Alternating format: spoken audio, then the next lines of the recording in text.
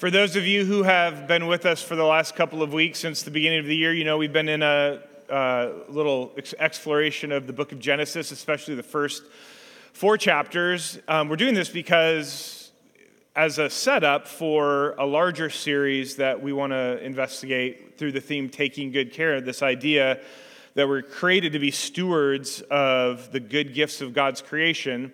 But before we can get to how we do that, one of the things that we wanted to try to look at is why we do that. And Genesis, those first 4 chapters in Genesis give us some foundational values, I think, to what God is intending in creation. Has anybody been here for the last couple of weeks? Has it been helpful the way we're looking at it? It's kind of new, in a way. What we're trying to do is step out of our Greek shoes and put on Hebrew shoes as best we can, to as best we can enter into the world through the lens of the people that first received the stories, the Israelites, just after they were released from captivity. And for me personally, just having grown up in a particular tradition that approached Genesis in a very particular way, this has been liberating. And just like, it feels like we're taking constraints off of the story and allowing it to just kind of continue to, kind of iterate as it goes. But I also recognize that this could cause some anxiety for you if you grew up in a particular tradition and there were some absolutes that were attached to how you read Genesis. Like when you start to think about taking those off, that could also cause anxiety. And so I just recognize that not everybody sees the way that we're doing this the same way, which is very Hebrew of us because, honestly, the rabbis don't all agree with how to interpret Genesis, right? And that's what's really interesting about the tradition of the rabbinical tradition is that there are schools of thought when it comes to interpreting the scriptures. What's really interesting about that, though, is that they don't see that as a problem. They see that as an opportunity. So the schools interact with each other, not in order to prove right and wrong, but to grow as a community in understanding their story. And I think that idea of curiosity, the idea of perspective, that I have a particular perspective when I approach God and life, and you all have particular perspectives, and that neither one of those has to be right or wrong, but they can be really helpful when our curiosity says we all grow when we're interested in knowing more about another person. That just doesn't happen all the time within the tradition that I came from. It was about right and wrong and who's the enemy and who's the people we can trust and don't read that author because they're going to lead you astray. And so just like it's for me, the way that we're doing this allows us to expand our understanding of what God is doing in the world, what God is doing through his church, and how we can all grow together through this process. The rabbis in school, when children would first enter into school and they would begin to learn the scriptures, one of the exercises that they would do is that they would have the student go to the very first line of the very first page and begin reading. In the beginning, God created the heavens and the earth. Oh, wait. Start over. In the beginning, God created. Start over. In the beginning, God. Start over. In the beginning, God. And then they would say, if that's all we can come up with through this text, that's enough, right? If we can just anchor our faith in the reality of Yahweh Elohim, who created the heavens and the earth, then their other questions are okay, but it's okay too if there's some mystery there because we know in the beginning, God. And that's where we start this morning. So if you just pray with me before we enter into the text. God, we thank you for the reminder this morning that you are on your throne, that we do not dispute that. There's nothing we could do to intellectually remove you, to experientially push you away, that you are the one who is in the beginning, and you are even now holding all things together. And so our task this morning is, how do we know you? How do we experience the goodness that you have for us? I thank you for our time of worship, the reminder that we are embodied people, that it's not just our mind that agrees, it's not just our faith that assents, but it's our heart that longs. That's how you've created us.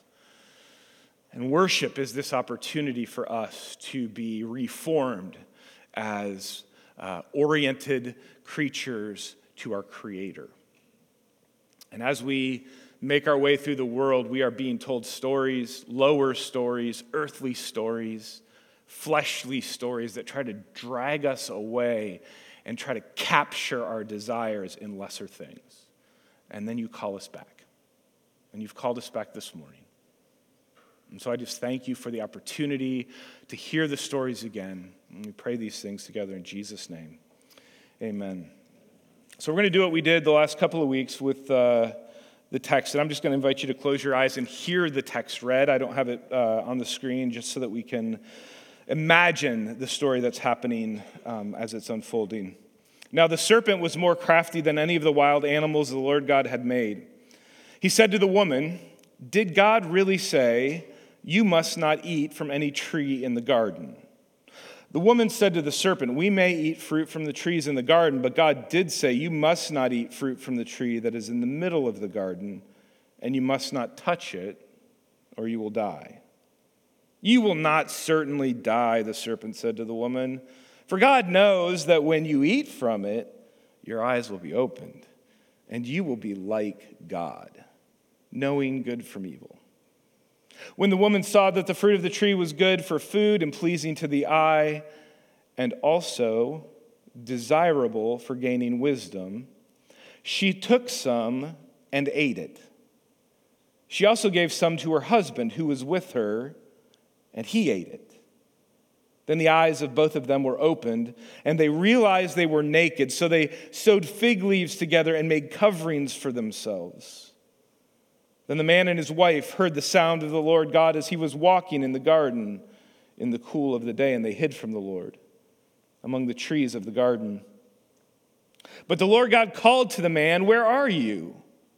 He answered, "I heard you in the garden, and I was afraid because I was naked, so I hid." And he said, "Who told you that you were naked? Have you eaten from the tree that I commanded you not to eat from?" The man said, "The woman you put here with me, she gave me some fruit from the tree, and I ate it." Then the Lord God said to the woman, "What is this you have done?" The woman said, "The serpent deceived me, and I ate." Of all of the beginning stories, this one for me is the most troubling.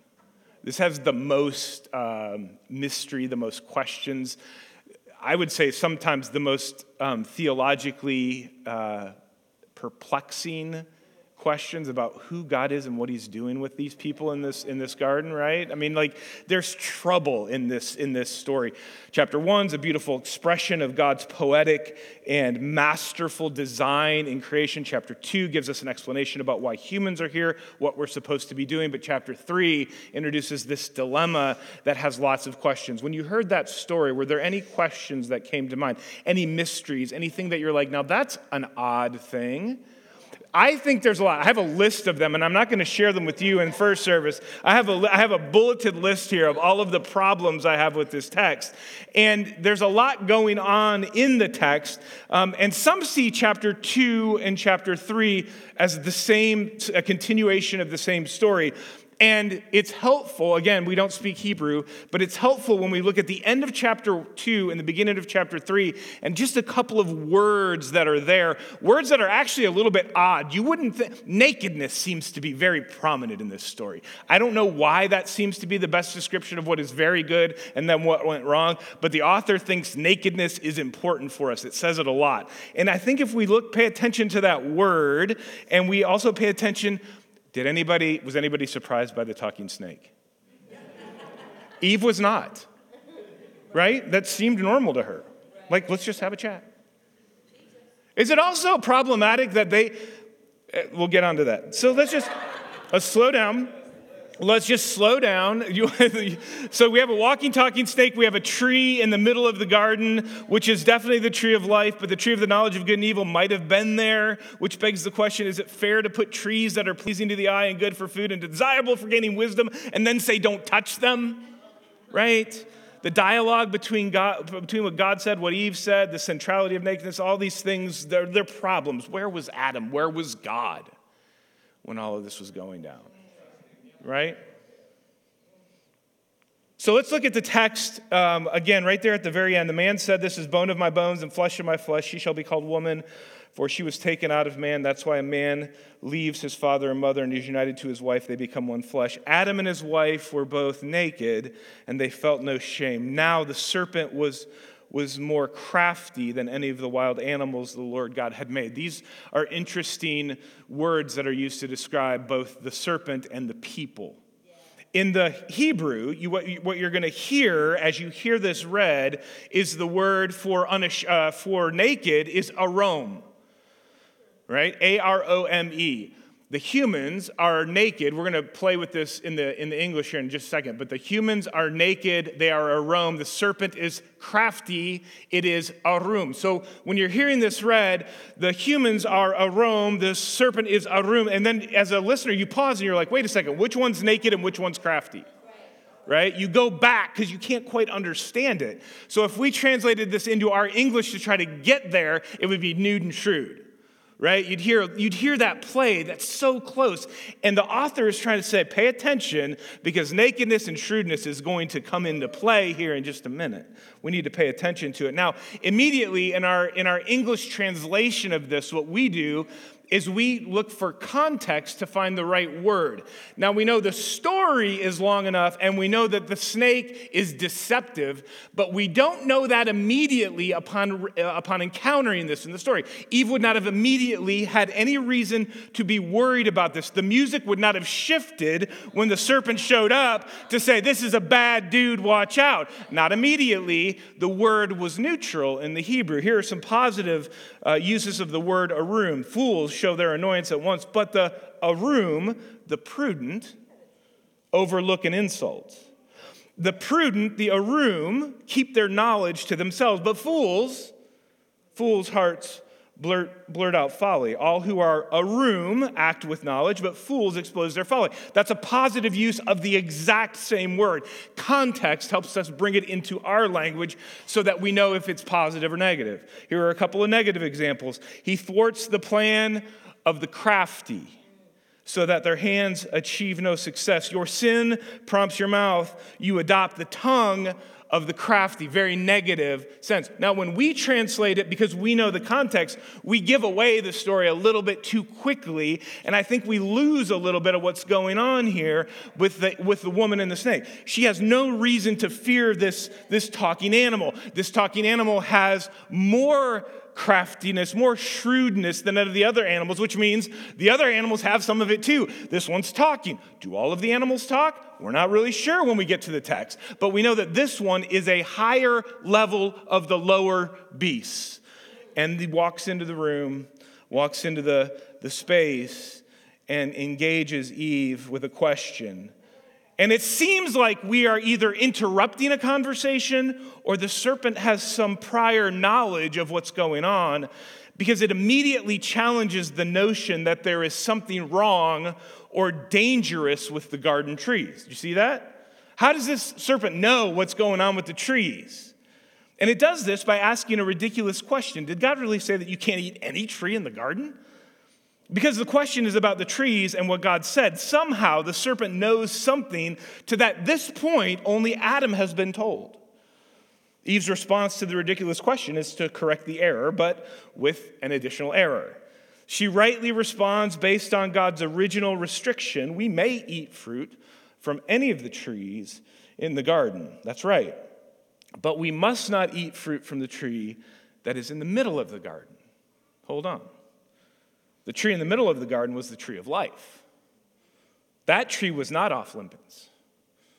The tree that was off limits was the tree of the knowledge of good and evil. That tree, we could infer was in the middle of the garden, but it didn't have to be based on the way we were introduced to it. But now, regardless of where that tree was in God's garden, it had become the center of Eve's garden, right? The serpent, crafty as it is, continues to challenge Eve. You will not die. In fact, the opposite will be true. You will become like the gods, knowing good from evil. And the suggestion is that for some reason, God doesn't want you to know this will result in eating from the fruit. And so now Eve sees the tree is good for food, is pleasing to the eye, and desirable for gaining wisdom. Which makes you go, where are they? They didn't go anywhere after the conversation started. Were Adam and Eve just kind of like walking around the tree? Don't touch it. I don't touch it. Don't. I mean, it almost feels adolescent at some level, doesn't it? So, something inside Eve saw an additional benefit. The original instruction from God was that these trees are good for food and that they're pleasing to the eye, but then Eve sees something more. It's desirable for gaining wisdom. And that word wisdom is also, that word desirable is also very close to the word that is used to describe the serpent's craftiness. So she takes some and she eats it, and she gives some to Adam, who finally shows up or steps up, but it turns out he was there all along, and he eats it without objection, and immediately their eyes were opened, and they realized that they were naked. Now, we're going to come back to a lot of this next week. This is going to be a two-parter, right? We're going to do part 1 and part 2, but we're going to come back to a lot of it next week and try to answer some of these other questions. But it seems like we have a bookend to the story. We have they were naked and unashamed at the beginning of this, and we have their eyes were open and they recognized that they were naked, and they were ashamed and they hid. So you put those two things together kind of as the front and the back, the beginning and the end of the story that's trying to be told here. There are two things going on that I want to pay special attention to.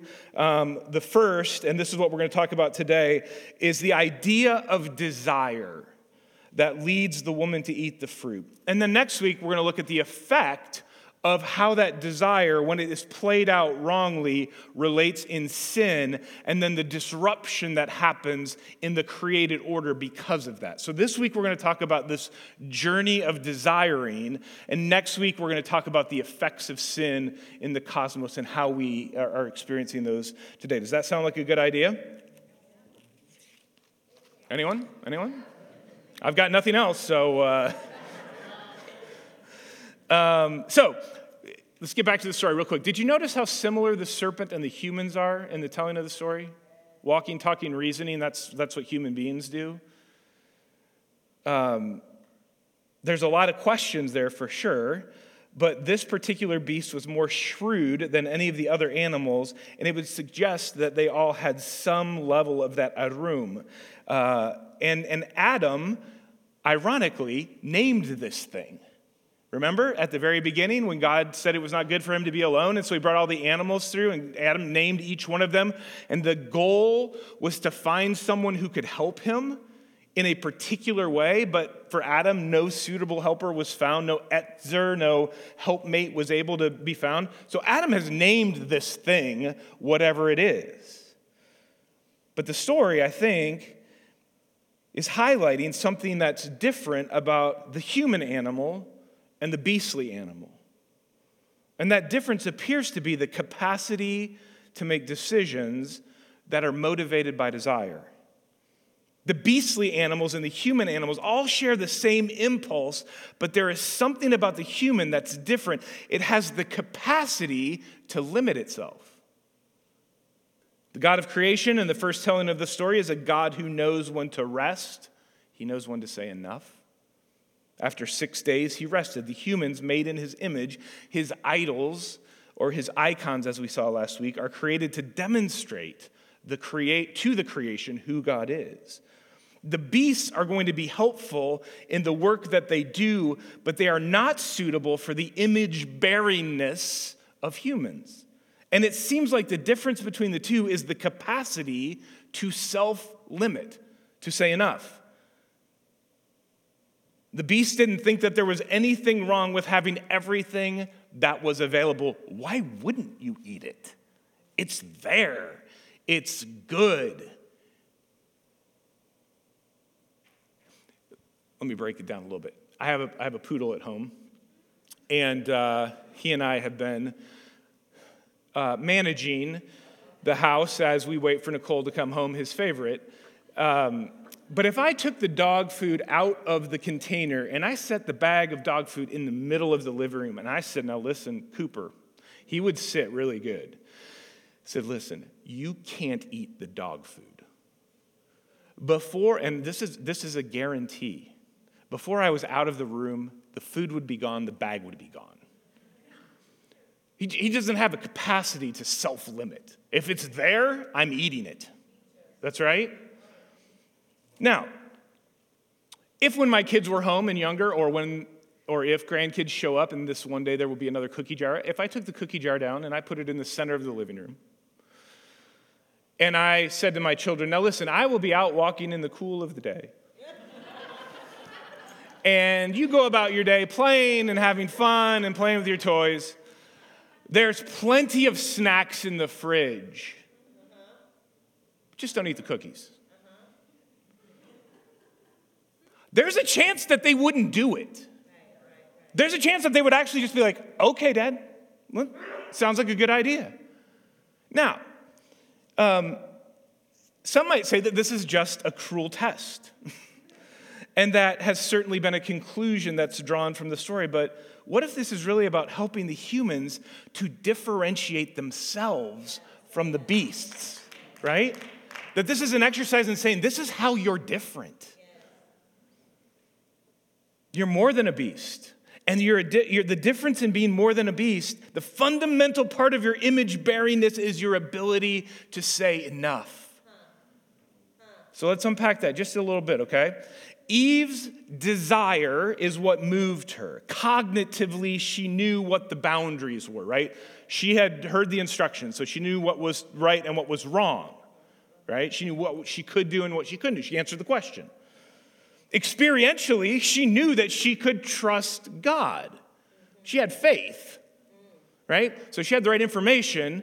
She had the right inner desire to trust God, but then there was this gut-level impulse, this desire in her that moved her to action. And this, we have to believe, is actually a good part of our humanness.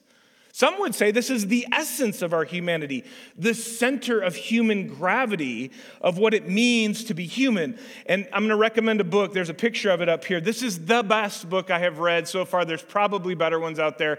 But when you want to explore true spiritual formation, Christian formation, and a deep dive into the human as a desiring person, this is, in my opinion, the best one out there. Desiring the Kingdom, James K.A. Smith. And he argues that we are embodied creatures and that the center of our personhood is not our head, but our heart.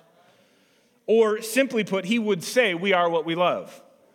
And according to the Genesis account, this is not a flaw, it's a feature, right? It's built into the creative design. We were made to love, we were made to long for, to desire as a way of expressing our truest nature. This story is about, in part, how we are created higher than the beasts. We are image bearers who have the capacity to self-limit and to say enough is enough. So why do they get punished? If this is the way God made us, did they get punished for being themselves? And it's here that I see the fundamental dilemma in my own life, and I think this describes the human struggle and the cosmic dissonance that we experience. Who or what is the object of my desire, and whose voice will I trust?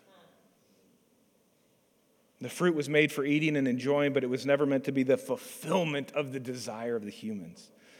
And in fact, when they misappropriated the fruit, it became the thing that consumed them. Did you see what they did? They covered themselves with the leaves of the tree. Fear and shame entered into the story through their misappropriated desires. It fully captivated them. Has that ever happened to you?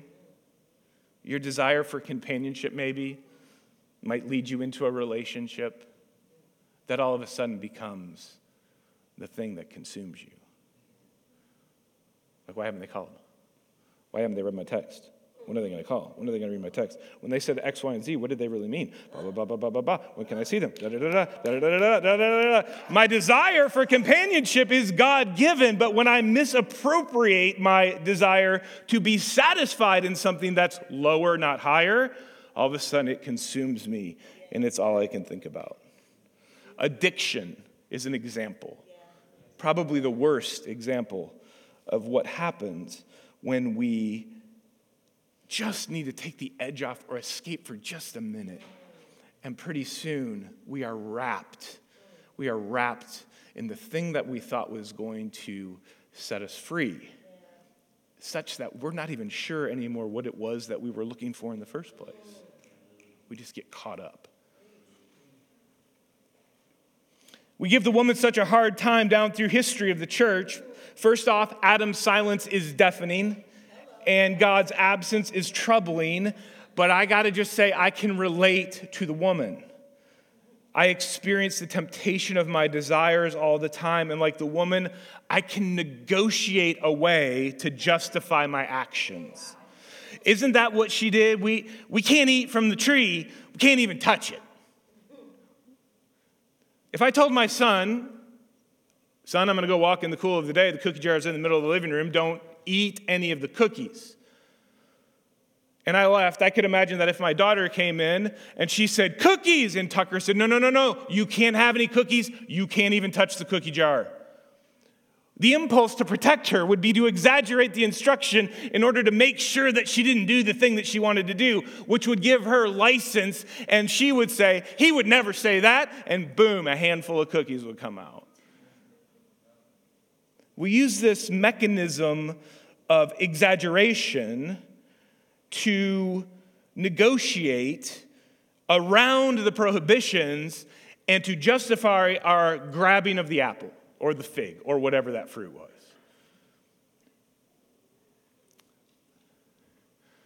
Come on, you're saying God doesn't want me to be happy?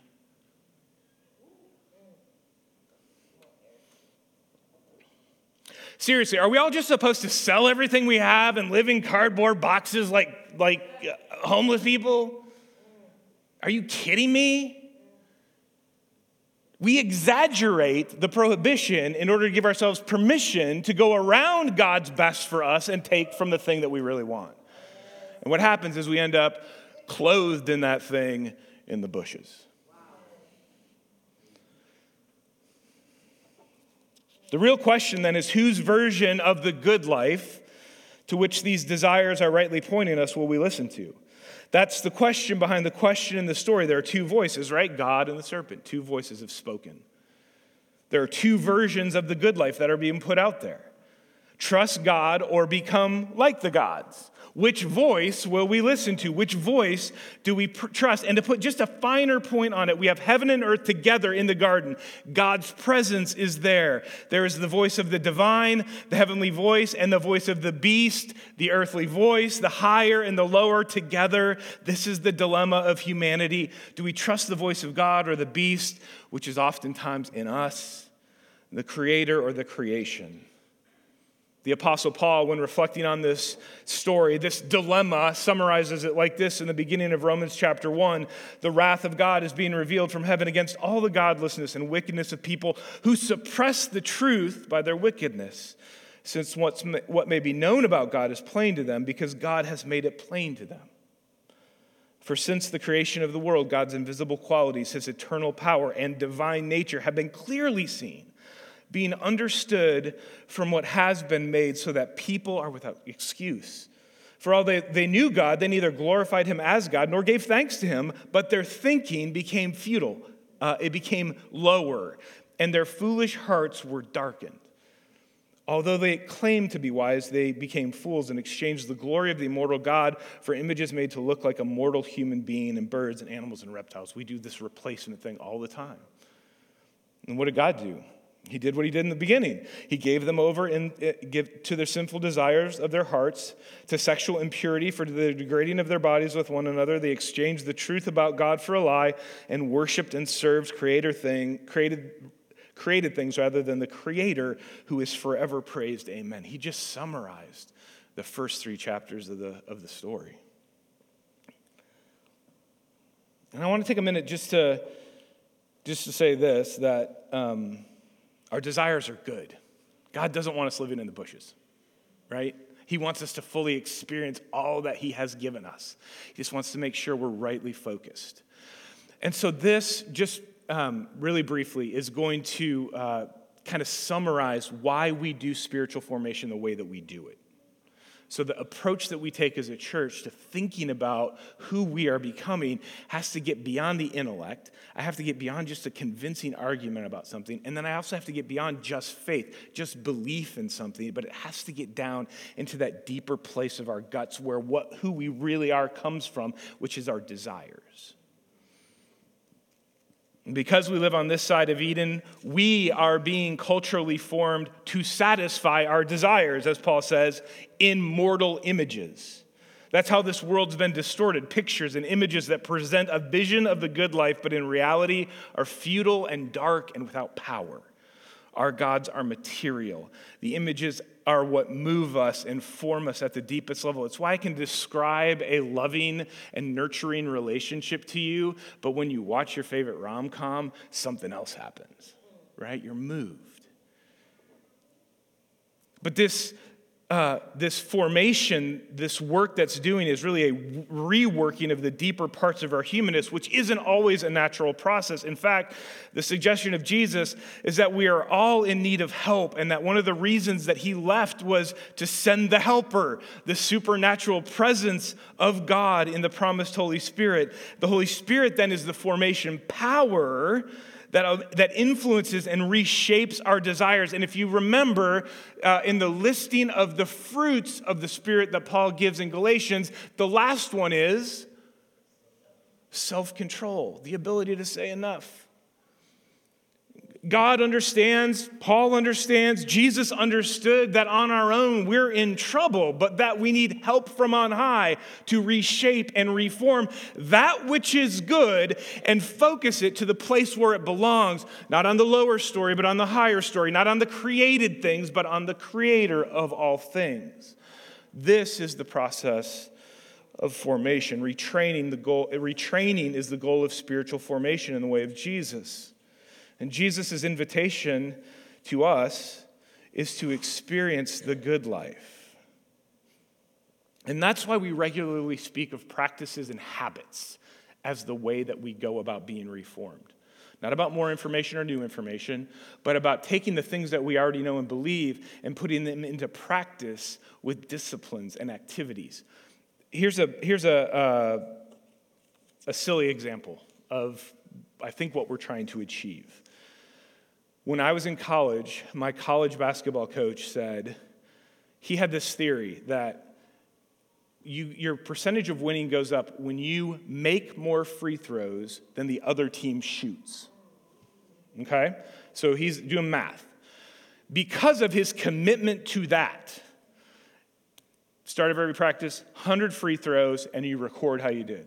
End of every practice, 100 free throws, and you record how you did. But he would also do this. In the middle of practice, he would just all of a sudden randomly stop and send us to the free throw line to shoot 10 free throws while we were out of breath. What he was trying to do, you see, is shape a pattern of being on the basketball floor so that when there's 5 seconds left and we need one of these to go in, we're not thinking about, like, where do we put our feet and how do we hold our hands? That's already been ingrained in us. And so the idea, simple example, but the idea is the same, that what we have to do is train ourselves in such a way that when the desire comes, when the temptation is there, we instinctively know to move towards our God rather than towards that lower story. That's the goal of the life that we've been given with Jesus. That's hard work. It's not easy. It's a process. It's going to take us our entire lives. But we do think that we believe that we can experience the freedom that comes from finding our full satisfaction in the one who made us. And the Genesis story offers us a vision for what can be if we will trust the God of the story so much that we will know when to say enough. Does any of this resonate with your experience in life? Does it make sense? Feels right? Doesn't mean it's going to be easy. Doesn't mean there's not a big, a lot of work that we have to do. What we're going to see next week is that there's a God who's patient with us, cares about us, and even when we sin, he takes those leaves off and puts clothes on. He's gracious to us. So we have We have an expansive space in which to do this, but the question then becomes, which story will we trust? Which voice will we listen to? And this is the goal of salvation. This is God's invitation to us to come home and to find our satisfaction in him. Let me pray for us. God, we thank you for this story, and we thank you for the opportunity to listen to it again, to be reminded again of what you have made us for, and the things that you made us for are good. What we want, what we long for is good. And we also thank you that you've given us complete access to find our satisfaction in you. You've revealed yourself through the person of Jesus. You are revealing yourself right now. There are people here right now by your Holy Spirit whose eyes have been opened, maybe even for the first time, to your grace and your love for them and how you've made them. And there are those, my guess is, this morning whose eyes have been opened again to how they have traded in the higher story for the lower story. But God, I thank you for your grace. I thank you for your forgiveness. I thank you for your patience with us. And I thank you for the invitation that Jesus gives us to come home. And we pray these things in his name. Amen.